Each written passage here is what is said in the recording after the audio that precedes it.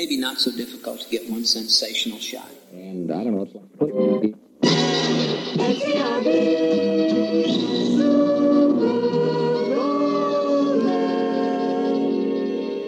1, 2, 3 o'clock, 4 o'clock, rock. 5, 6, 7 o'clock, 8 o'clock, rock. 9, 10, 11 o'clock, 12 o'clock, rock. We're gonna rock around the clock tonight. But it's glad so join me home.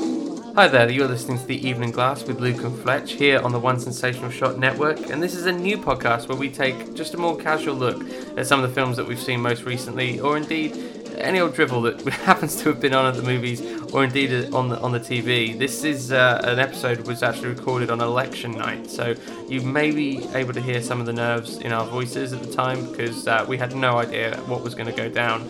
I don't think they'd even announced the exit poll by that point, so we talk a little bit about what's been happening over the past few weeks since I've been moving house and sadly hadn't recorded. So we get to talk about Alien Covenant, we respond to some listener feedback, and we also catch up on the first couple of episodes of the new series of Twin Peaks. So enjoy the podcast, guys, and Fletch will be right at the end of this podcast to let you know how to get in touch with us. Thanks very much.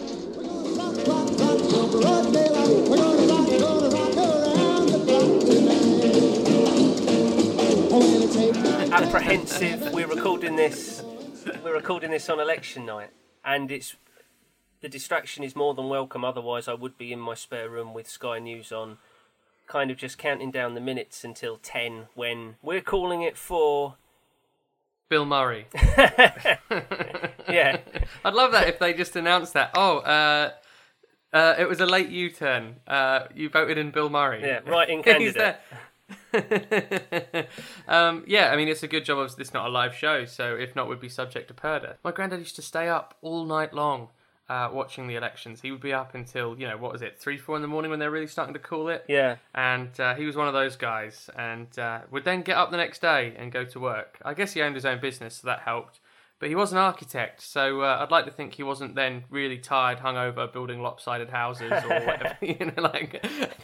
The builder says, "So John, what have you got for us?" And he turns around and it's just like crayon drawings or something with like little smoke coming out of the chimney. Oh, I've got this. Yeah, using this. Yeah, the coverage of it reminds me of the all too frequent coverages of terrorist events we've seen over the last 18 months, 2 years, and when you have like an hour of analysis which is of nothing, where it's two people in the room saying, I think this one thing, but that might not be the case, and the other person says, I think the opposite thing, though that may also not be the case, and everyone just talks about that for 1 hour. And they make it as exciting as they can, even though you're watching it for 2 or 3 hours in the evening and you know nothing's going to happen. They at the very least, they try and put some showmanship behind it, don't they? You have the swingometer, you have a huge map of the UK that people can walk over and it lights up or whatever. They try and make it as almost like as much of a game show as they possibly can. So you think you're being entertained, even though literally nothing is happening for several hours. Yeah, some of Jeremy Vine's stuff is just terrible. 3 or 4 years ago, I watched him. He was dressed up as a cowboy with a 6-shooter. Blasting away at tin cans, which each had on their side the visage of a leader. But I was there 2 years ago, I suppose it was now, wasn't it? The last general election was 2015. Before that, the Indie referendum, and after that, the Brexit referendum. I'm losing track. I'm losing track of all these. 2015, I'm pretty sure I was live subtitling when Paddy Ashdown said he'd eat his hat if those exit polls were correct. Well, cheers for that one. And I think Andrew Neil held him to it. They gave him some kind of marzipan monstrosity. There's a lot of good things about what's happened over the last 6 weeks of campaigning, but people need to stay behind that. This is a partisan show. We're both broadly Labour. I'm a Labour member. All of the listeners know that I'm a trade unionist. But the most important thing is that there's a strong opposition that holds the feet of the government to the fire. And I think we've just about got that now. But I'm nervous that all of the support that Corbyn has raised among young people will dissipate like a melting snow if they don't. It was raining. It was raining on election day, and statistically speaking, I think it's the young that tend to not come out in the rain. I think. Or really, something. I was reading some conflicting reports around that. Although I read another report that said, oh, this isn't the case, we've looked into it or whatever, but I don't know, tough one to gauge. I just need this mobilisation to continue, because I'm nervous that younger people, and that there's a conceit that younger people expect to get their own way, that they feel entitled. And when they get this knockback, it's not an occasion to say politics doesn't work, shouldn't have bothered. The response should be, we did all right, let's keep going. I need to speak with our listeners, and one listener in particular, Alejandro Becerra, who's out there now in Sevilla, just about still waiting for his postal vote. Have I yet told you about what went down on that one? Well, this is partly attributable to my inertia. Alex's postal vote arrived here, and what I should have done upon its receipt was immediately send it out to him in Spain, where he's recently migrated, economic migrant himself for the next 6 months. But I think it was a Thursday or a Friday, right before the bank holiday, and I thought, no problem, there's no point in doing it Saturday, it's just going to wait at the depot until Tuesday with the bank holiday and all of that. So I sent it off on Tuesday, recorded, paid £7, and I thought, latest it's going to get there. Even with the mañana attitude out there in the Iberian Peninsula, the latest will be Saturday morning in his hand. And I think he got it yesterday. Maybe. Right, wow. He was working, okay. And his esteemed companion, Susana Lima, had to herself go down to Postman Pedro's Departado and beg for, please, I will sign his name in blood, just let me take this. So, I don't know, but I've disenfranchised Baker. Oh, no.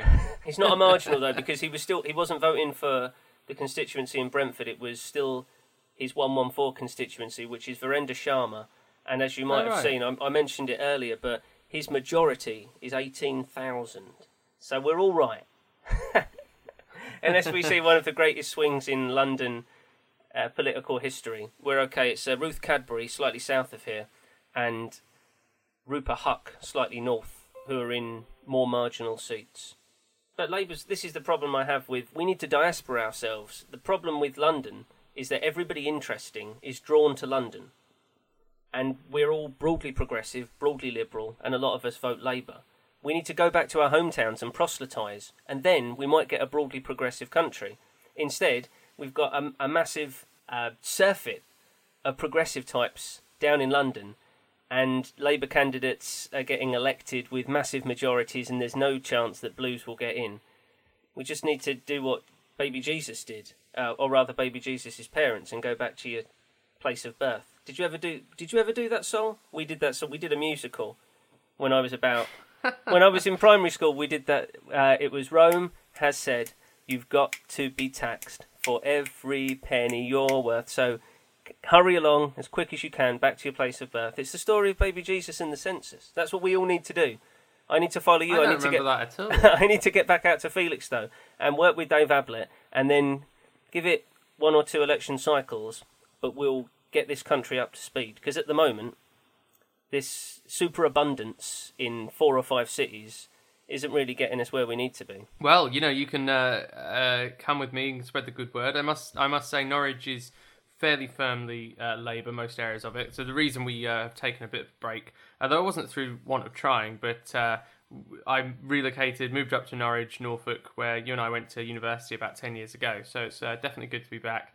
Funnily enough, we were saying about young people and maybe wanting to make sure that you were still. No matter what colour you're voting for, don't if you don't get the result you don't want, then you don't want to then get disenfranchised and upset about it, and then decide, well, politics isn't for me. What good is it? And a fellow Norfolk resident, Mr. Adam Buxton, on his podcast had Adam Curtis, of course, who Wow. Filmmaker of Bitter Lake and most recently Hypernormalization, both of which actually are on BBC iPlayer, and I recommend anyone go check those out. They're really, really good documentaries about kind of where we are in the world, and really interesting narratives and really, really well put together.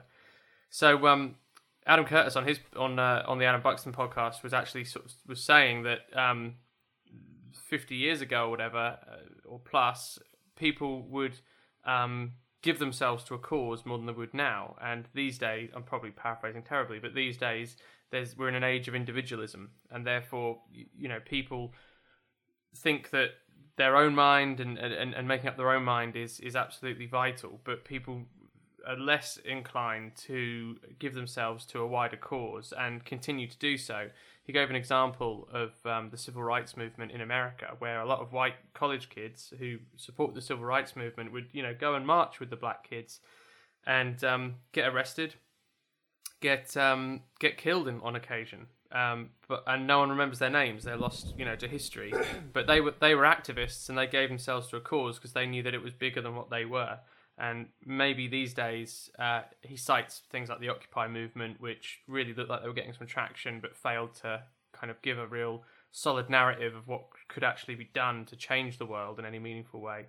And he cites that as an example, for instance. But yeah, it was a really, really interesting chat, and a really good thought about the young and the old, and generationally how we, I suppose, perceive things. And I think politics is a really, really good example of that, where a lot of people think, well, they're all a load of rubbish, aren't they? And it's like, well, yeah, they are. They probably always have been. But give yourself to a cause, give yourself to a movement. And I think this election, out of any other in recent memory, has had more of that on offer. It has been a polarized election, and I think the choice has been more stark than it has been in the past 10 or so years, I suppose. Yeah, at least this time we've been presented with different candidates. You and I need to write a script that's a talking dog movie where we really do hammer that point home in some way. And in the end, they saw the error of their ways. There's those sorts of things. Disney films, and specifically The Lion King, is a bugbear of mine. I like the Disney Renaissance. I never saw Little Mermaid, but Beauty and the Beast, Aladdin, Lion King, up to Hunchback, all fine films. But Lion King has terrible things to say. It establishes a monarchy. At every point pushes home that that's for the benefit of that nation, that nothing else should be attempted. And who's excluded?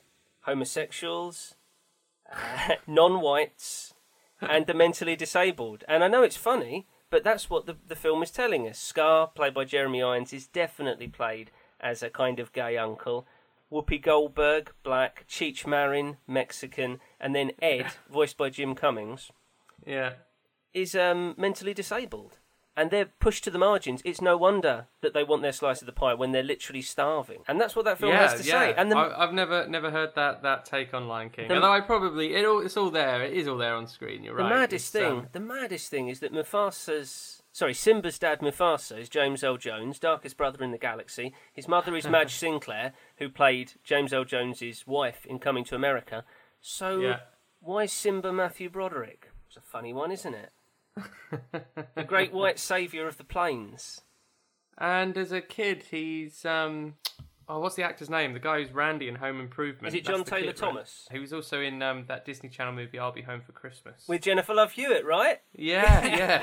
I know it. He had a big falling out with Tim Allen as well. I think over money at some point, and I know that he dropped out a few series of Home Improvement. I think managed to come back for the finale. Yeah, it was one of those classic sitcom things where someone's written out the show for a bit and hardly mentioned, and then they come back. Yeah, and there's a dividing line between old television and new television. Old episodic television did that so regularly. Yeah, because you were watching from one episode to the next week. Most people, maybe even half forgotten what was on the previous week's episode. Whereas now it's so interesting to see the way things are cut and edited differently these days. Because we watch and stream on Netflix a lot, and a lot of the more modern shows you can just go in and just keep going. Like you're on the third one and you're not really missing a beat. You can just quite easily go from one episode to the next. Whereas I've been rewatching, I know you're not going to hate this, but I've been rewatching key episodes of Star Trek Next Generation. But what's quite interesting about watching Star Trek Next Generation again is that, those episodes they're little, morality plays, and they have a beginning, a middle, and an end. And you're so satisfied in those 45 minutes of TV that you've seen a complete story play out, and you've taken something from it. It's the moral of the story, whatever it is. Star Trek often works like that. And then the next one starts up because Netflix tries to autoplay it, and you're like, well, I don't need they're just starting another whole different story again. I don't need this. I can wait to the next week, or in my case, a couple days time, and then watch another one. Yeah. Whereas, a lot of this stuff, you just sit there like a zombie, like Walking Dead or whatever, and you just keep going from one to the next. Mm. You're right. That aspect of it is anathema to me. I'm rewatching Twin Peaks. Oh, you're re-watching Twin Peaks? Because Yeah. I was going to say, actually, I've been watching the new season. I was interested to hear what you thought about it. Well, I've only seen the first two. I'm rewatching it for the second time, so I think this is my third run through of Twin Peaks. God, Maybe fourth. And are you stuck halfway through season 2? Because it can get pretty brutal in there somewhere, can't it? We're still pelting along nicely, but only 2 or 3 episodes at a time and 2 or 3 nights a week. So, and it's revision, if anything, getting back into that milieu and reminding myself of the faults that I have with it. And they're not the problems that I have with the original run of Twin Peaks. Is mainly problems of taste. What Lynch is doing is true to himself and executed pretty well, but there are things that aren't my bag. There's maybe 4 or 5 actors who aren't up to it. Right. And it's surprising to me. What surprises me is that Lynch went with it anyway.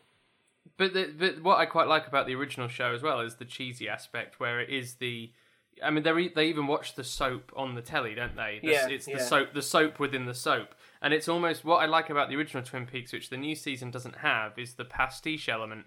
In the same way that, the original Star Wars, none of the others really have this, but the original Star Wars is pure pastiche of Flash Gordon genre pictures. And there's other genres in there too, there's samurai or whatever, but I love the pastiche crash bang wallop element of the original just Star Wars film. And the original Twin Peaks series has that too, that real take on a daytime soap.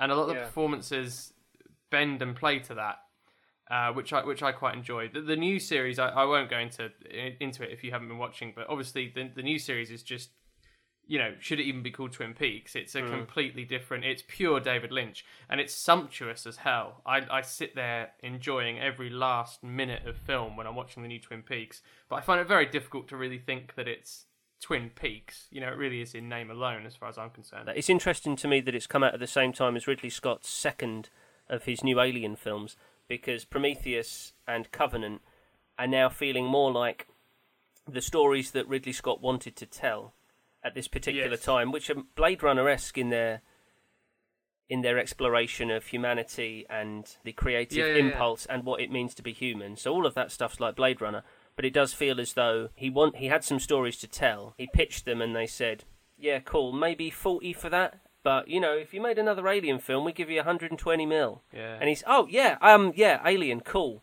Yeah, dope. Yeah, I just about remember that. It's definitely there's gonna be aliens in there, don't worry, and then he's making furious notes. Cool, yeah, it's all about the aliens. I mean, this guy, David Walter, Mike Fassbender, he's barely going to be in it. There's going to be so aliens coming out the goddamn walls. Don't worry yourself. It's pure aliens, and then we get to it, and it's really something completely different. And that's the thing I think that Lynch is doing, and I'm all for that kind of Trojan horsing. If I want Twin Peaks again, I can watch Twin Peaks. I'd kind of interested in what those characters might be doing, but what I'm much, much more interested in, especially on this 10th anniversary year since the release of Inland Empire, which was Lynch's last cinema project. I'm so much more interested in whatever it is Lynch has to say. He's getting on as well, and his consumption of cigarettes and coffee would suggest he may not have another 30 years in him. And I'm thrilled. He's 70-something now, isn't he? Yeah. He started relatively late because Eraserhead took years to make. He was still studying. He did, yeah. It's still one of my top 20 films. I love Eraserhead. That was one of my most formative experiences as a young sort of film fan, and Jack Rundle of our band, the Waxen Captors, introduced us to that, and we even had took our name from the character in the film, the Lady in the Radiator, and the band was briefly called that for about a year before we renamed. And we used to play In Heaven, although I guess we were. That was more a Pixies cover, but it's featured in a Eraserhead, and I love David Lynch, and like I said, every minute of film with the new show, it's just sumptuous is the only way I can use to describe it. It looks gorgeous, the performances are incredibly weird, odd, off kilter, and it's just laying out new idea after new idea after new idea after new idea. You know what I really felt about it. It felt like Mulholland Drive, the TV show, rather than Twin Peaks, the reboot. Yeah. Because I don't know if you ever saw Mulholland Drive, but obviously that famously was, what was it, 2001, 2002? But that famously was supposed to be a pilot script, I think, for a new TV show, and then he just worked it into a movie. None of the loose ends really tie up. It's just, it's there. It's classic Lynch, just lots of disconnected ideas all put together, and has that wonderful thing that all David Lynch films have for me, which is just a bad dream.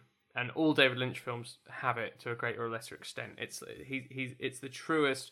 David Lynch pictures are the truest interpretation of what a bad dream feels like. Yeah. You feel like you're dreaming in any David Lynch picture. And yeah, I know people float through the air or whatever, and that's obvious. But there's other things too, like just the sense and the feeling that you get, the ominous feeling that you'll often get, and when you're just waiting for something to pop. But also, I'm thinking of Wild at Heart, one of my other favourite David Lynch films, with Laura Dern and Nicolas Cage. And I love the moment when Laura Dern turns on the radio in the car, and I think, does she know she's pregnant by that point? I can't remember. But anyway, she turns on the car radio, and there's one bad news story after bad news story. The newscaster's saying, 15 people were killed brutally, and this, that, and the other, and it goes on, and Laura Dern breaks down. She says, I can't take it. This is what a terrible world to be in.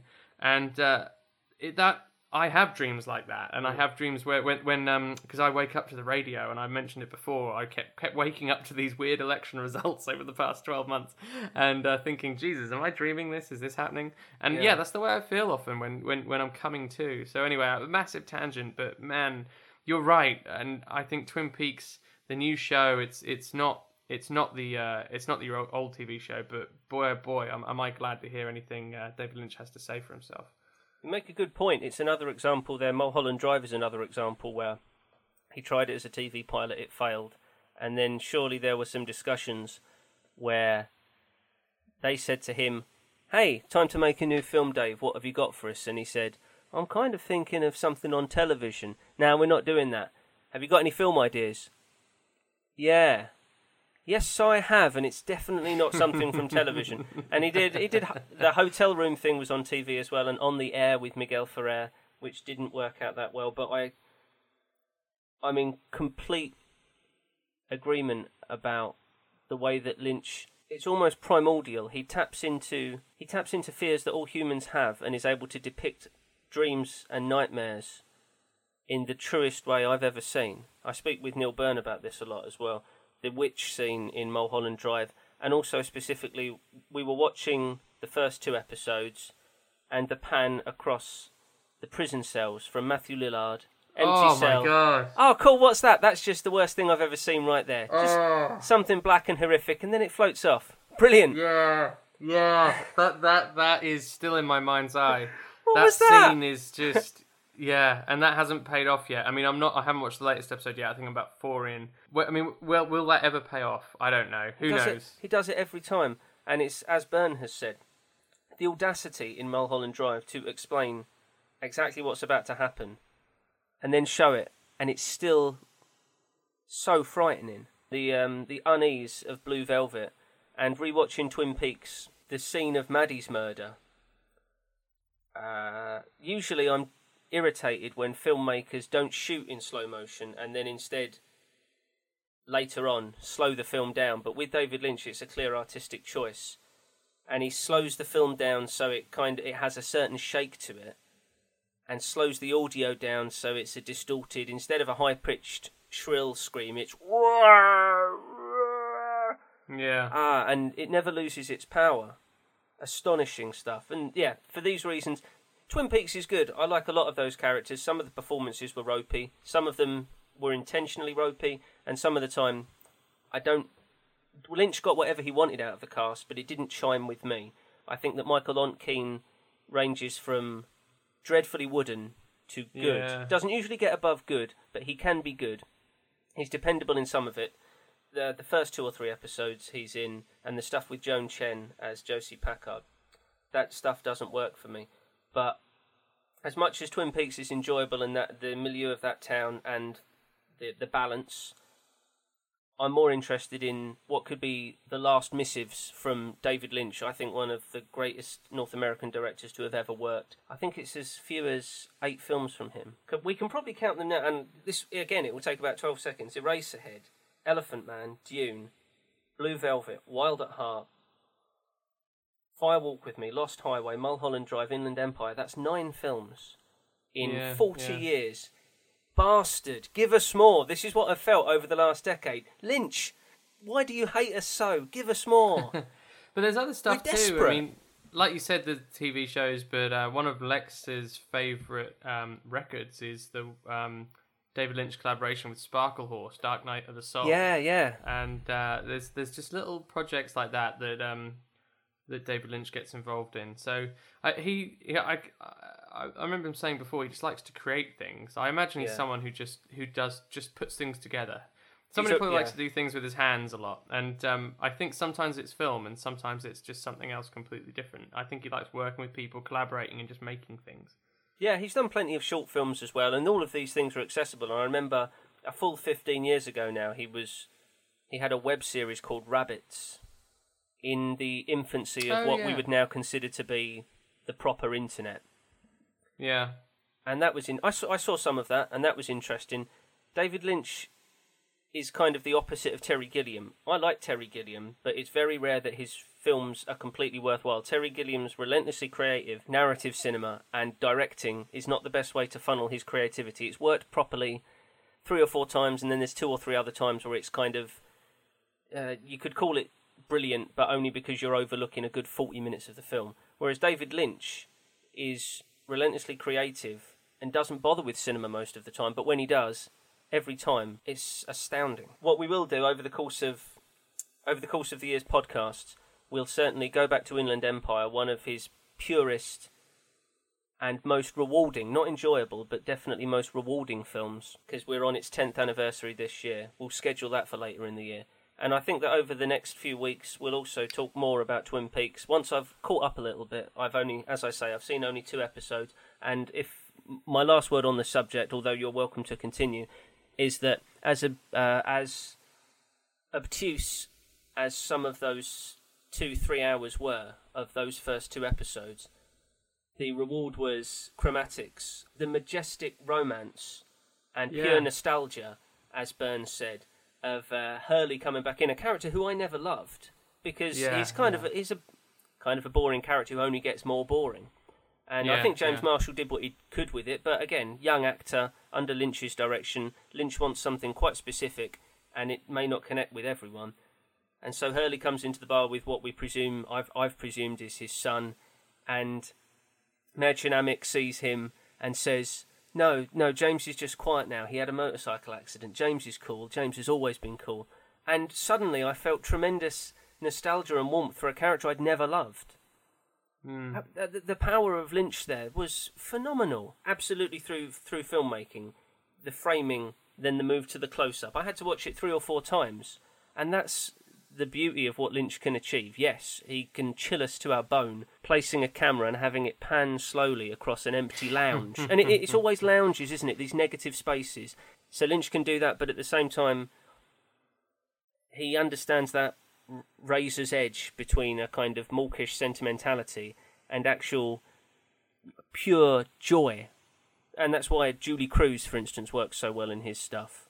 That was the reward after, for novices, they were thrown in the deep end with those first 2 episodes of Twin Peaks. They were. I mean, and I think, my days. I mean, I've watched 3 and 4, and there's not a huge difference, to tell you the truth. It's there. But we'll move on.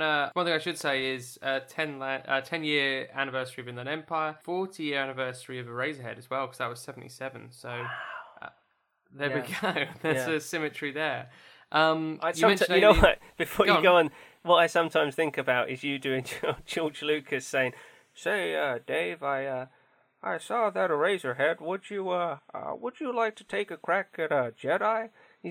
How does David Lynch say? "Not my particular brand of coffee. Have at it though. Best of luck." Because whenever I think of Lynch now, I think of Gordon Cole. Yeah, me too. Sounds delicious, Coop, but I already ate. He actually does talk about that. He's on the record talking about Return of the Jedi being offered the directing gig, and you can go on the internet. It's all very accessible. It's very easy to find, and he talks about going there and going up to the ranch and having lunch and being shown into the art department and looking at a lot of the maquettes, I guess, and the stuff being made, the concept art, and I don't know if it was specifically about an Ewok or what. I think one of the articles I've read over the years has mentioned that he didn't like Ewoks. Whether that's true or not, I have no idea. But I do remember the David Lynch quote, and I think there's even video of him saying this, is that he left there with a terrible headache. And he kind of leaves it at that, which I think's really I left with a really bad headache. And then he just didn't want to do Jedi. That was not the one for him. But yeah, I mean, I guess, what year was Elephant Man? Was it 81? 80. 80. And then June 84. Yeah, so he did June after he would have been offered Jedi. So George must have seen... Elephant Man must have just come out and been making money. That's what he must have seen. And somehow in Elephant Man, he saw a film that...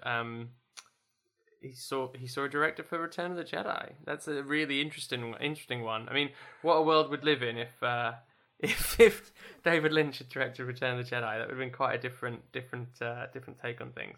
But I digress. I should move on. And I had all my movie tickets from the films that I caught since we have been on a mini hiatus for the podcast for around 10 weeks. But I've got to confess, I haven't seen anywhere near the amount of films that I thought I had seen. I've got a few here, but it's kind of dull stuff. The one I did want to talk about, just purely because I've been doing, listeners of the show will know, I've been doing my DVD A to Z, where I literally go through my DVD collection from A to Z, and we just talk about each film and our sort of how we are aware of it and our relationship to it as we get there. We're still in the A's, and we did recently we did all the 4 Alien films by pure coincidence. Then of course we had Alien Covenant. Fletch, you mentioned it earlier as well about the fact that to a certain extent Ridley Scott's kind of he's called Alien, but he's kind of obviously making a film maybe that he wants to try and make.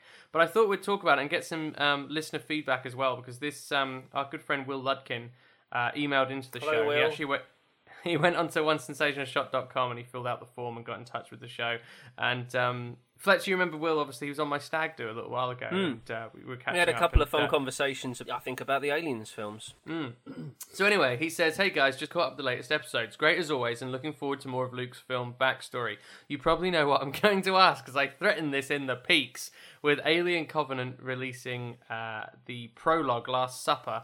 Do you remember that? They released this short film called Last Supper, which was the prologue to the Alien Covenant movie. Do you remember that, Fletch? It was on social media. I didn't watch it. Yeah, it was really dull. Or it was just the characters of the ship talking about we're on a really big journey, and it kind of introduced the fact that it was a colonization mission. With Alien Covenant releasing the prologue Last Supper, is this the prequel Prometheus was intended to be?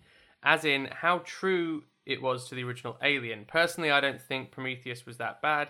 However, I appreciate they've only seen it once, possibly through fear of the adage, it gets worse the more times you see it. Because I think it's referring to your quote, Fletch, when you said Prometheus is the only film that gets worse the more times you watch it.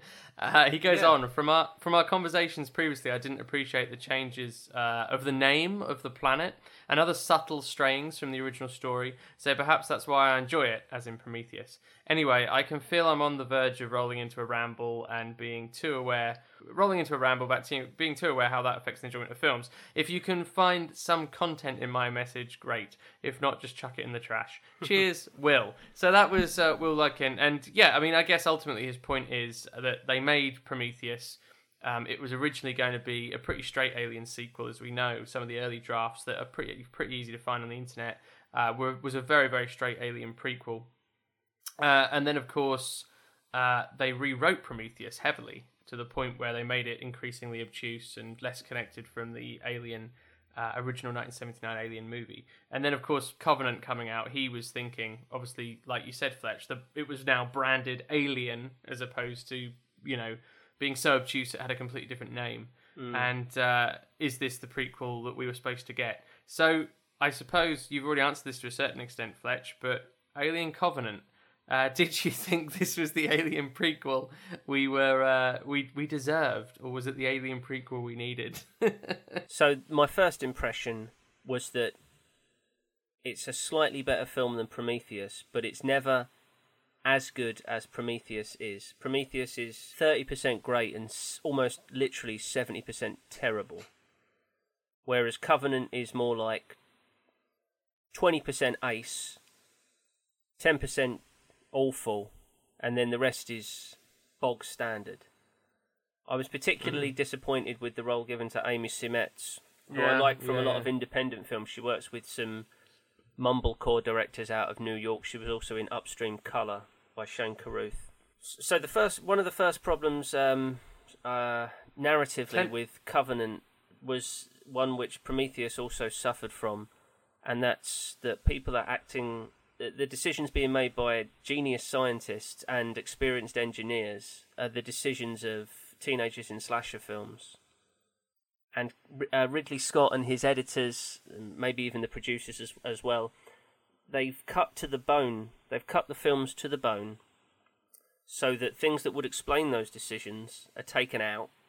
So half the time they're nonsensical, because after Covenant, I did a lot of background reading, spent about half an hour going through various websites, and there are justifications for a lot of the things that don't make sense that happen in Prometheus and Covenant, but they're not there on the screen, because at the last moment Ridley's taken them out, or they were lost in the second of 7 drafts. You could call this an Abramsification of Hollywood cinema. I'm kind of loath to use that term, although everybody will know what I mean, because Abrams himself is a capable director. I think one of the better action directors working today. But too much of his work relies upon what 10 years ago would have been check out the MySpace page and it will all become clear, and now is more about wait for the sequel, or we're lining up a prequel. I mean, you and I used to read novelizations, and they would include what was essentially deleted scenes because they were working from a shooting script or an earlier draft. Yeah, but sure. You didn't. It was mainly supplemental material. You didn't usually need to read the novelization to understand the film that you just watched. And if that's what has to happen, then you haven't succeeded in making a film. Yeah, I completely agree with that. What are the other problems I had with Covenant? It was largely boring.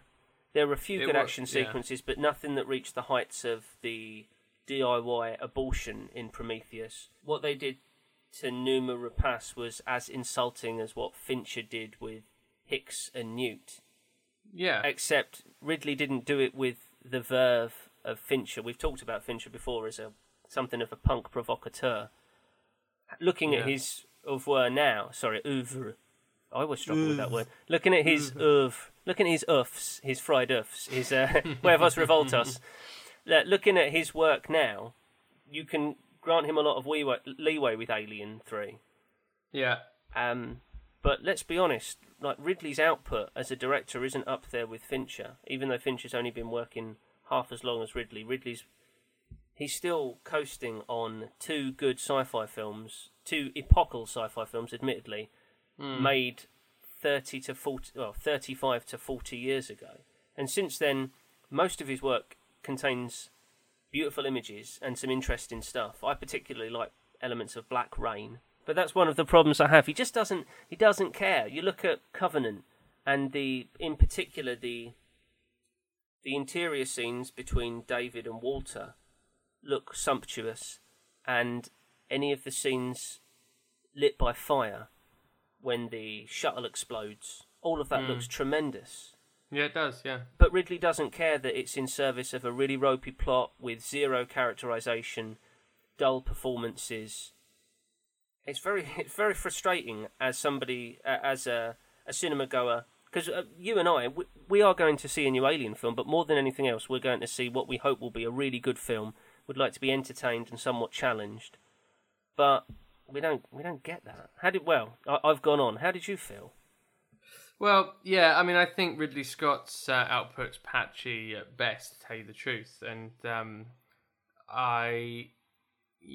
for every The Martian, which I do think's great, there's Robin Hood or something, which Yeah. is just, quite dull and forgettable, and I guess the script's just not there. But yeah, you're right. It looked absolutely phenomenal, and I tucked in. My expectations were rock bottom. I was not expecting much from this film whatsoever, because the fact they even had called it Alien, I thought was, an admission that Prometheus didn't do what it was supposed to do, and whether or not financially or creatively or whatever, but I felt like it was almost a cop-out to suddenly go, okay, now we've branded it Alien. Are you happy now? I instantly lost respect for them when they did that. And I guess it's a bit like what Will said when he fed back as well. Is this the prequel we were supposed to get, do you think? And I kind of felt like saying, I guess I did feel to myself like, well, if you'd have called it Alien Covenant a few years ago, maybe I'd have been a bit more excited. But anyway, I digress. I think the weird thing is, like, it was completely forgettable. There's the other problem as well, to raise a simplistic point, is that in talking about the kind of mythology of the Alien films, it really delves into how the aliens were created, the xenomorphs were created. It's a bit of a letdown. You go to tell the backstory and then a bit too much, and apparently Michael Fassbender, engineered them to create the perfect organism.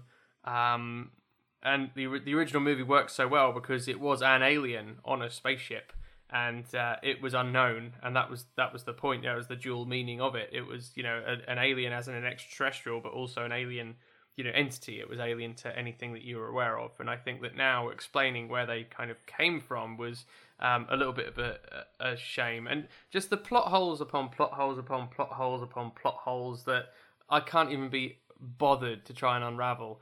So like, why when they get to when Michael Fassbender is explaining what's happened in between the two films, why did he go to the planet of the engineers? Why did he kill them all with the black goo, the black oil? Why did he have to do that? Why didn't they know he was coming? Why when they find him in Covenant, are they not? Why do they trust him when he's standing amongst 1,000 corpses? Like, why is any of this happening? Yeah. Welcome to my crib. Who are all the dead people? Oh, don't worry about them. Were they guests? Listen, they were. It's a fixer-upper. Yeah. So, and I felt like it was odd, and I felt myself trying to go back to Prometheus, thinking, so hold on, the engineers created life on Earth. What, to kill it? I mean, it's my own fault, really. Maybe I should have done my homework a bit more. But I really don't think any of this stuff makes sense anymore. It's entirely reasonable for you to not do homework going into a film. It needs to stand alone. We're in this. We've entered an era where it's necessary to have crib notes for what, and not for the reasons that might have some virtue to them. For instance, knowing what Dunkirk was before you go and see the film Dunkirk, or understanding anything about baseball before Moneyball. A good film will provide context for you. You've reminded me intensely of a Patton Oswalt bit. He's talking with George Lucas, and he says, "Man, I love those Star Wars films." And George says, "Oh, really? Well, I'm going to be making some. Prequels. Say, do you like Darth Vader?" "Oh man, I love Darth Vader with the lightsaber and the helmet. Incredible. What does Darth Vader do?" "Oh well, he's a kid and his mother dies and he's pretty sad." "Oh, okay. Oh, but do you like Boba Fett?" "Boba Fett, yes, Slave One, the jetpack, bounty hunter, superb. What does Boba Fett get up to?" "Oh well, his dad dies and then he's pretty sad." "Oh, I feel terrible, George. Oh, would you like something to cheer you up? Would you like some ice cream?" "Well, I don't have any ice cream, but here's a big bag of rock salt." And then eventually the punchline is like, "Hey guys, hey kids, Angelina Jolie, does she give you a big old boner? Well, here's John Voight's ball sack." And it's just that notion that we've entered into again with the Alien films. I don't care. Patton doesn't care. You don't care how the things that we like, which are cool, became the things we like. We don't need to know about it. Demystifying them is usually a terrible idea. I need someone to sit down and explain it to me, because there's a xenomorph on the door in Prometheus at one point, isn't there? I'm sure there is. So but then they were created after. I don't get it. And you can't tell me it's all going to just be explained in a sequel. This is getting absurd. In answer to the user feedback, our listener feedback, Will, thanks very much for writing in. It really was kind of you. And I know that we have talked at length actually over a beer about how you enjoy listening to the show, and I do think that's really awesome. And it's always very heartening to know you're listening in. And but in answer to your question, I don't think that Covenant was the prequel we were supposed to get either. I really have no clue what's even going on with this stuff anymore, and none of us should care. We see this. We could talk for a while about when it started. Maybe it's the Lord of the Rings. I'm not sure, because it makes sense to make 3 films out of those 3 books. And it was Lord of the Rings, Harry Potter, and I think also the Star Wars prequels. And even though there'd been the original trilogy, it was that same era, wasn't it? Of everything can be drawn out to 3 or whatever the hell. The early 2000s, where studios realized you could really string this stuff out. You didn't have to do a straight adaptation anymore. Yeah. You could turn it into a franchise and build a world. You know, that was what it's all about. I think, to try to sum it up for Will succinctly, on the podcast we've talked about the 4 original Alien films and how each of them had a strong authorial presence and had a strong creator behind them, a strong visualist. They're of varying quality, but those people had their own ideas, left their imprint, and as we said about Genet, he was incredibly happy with what he did, no regrets whatsoever, and that film's memorable to us. There's lots of problems with it, but there's also many memorable images and facets of it.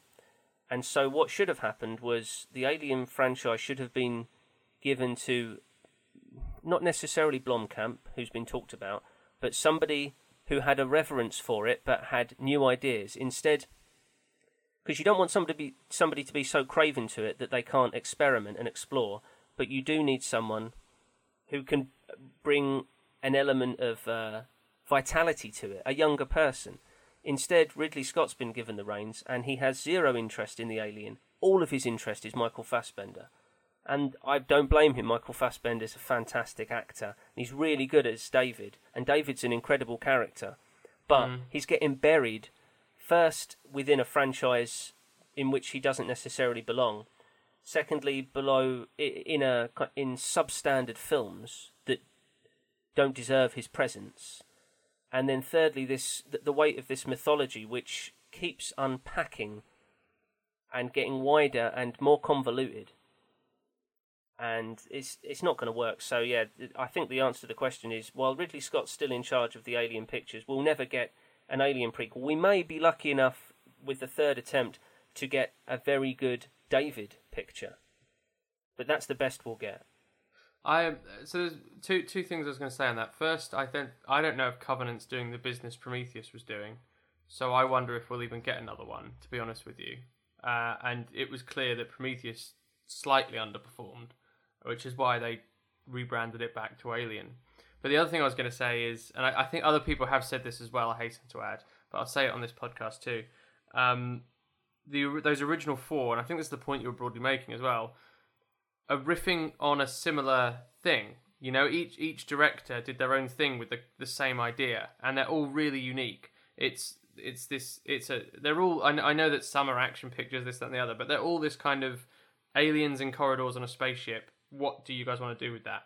Yeah. Whereas this film, these 2 prequel films don't. It's a completely different thing. Like we talked about Twin Peaks earlier, it's not. They're not really alien pictures. What was funny about this one is it was the last 30 minutes, wasn't it? Like the last 20 minutes that they lift off the planet, and I'm like, okay, that was a pretty good finale. And then they suddenly remember it's an alien film. Like, oh yeah, it's an alien film. Quick, do the stuff we said we were going to do for Fox. And then they have them running around the spaceship in the last 20 minutes. Yeah.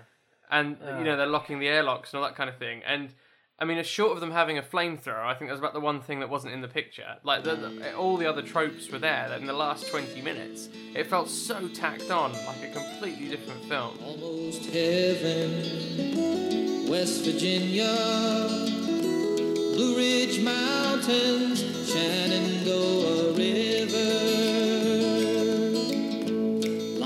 And so it goes, chest bursters and back bursters and face huggers and Michael Fassbender. Who knows what adventures they'll have between now and the time that the franchise becomes unprofitable. You've been listening to The Evening Glass with Luke and Fletcher, a depository for our movie musings, a frequently infrequent guide to the impending month in cinema.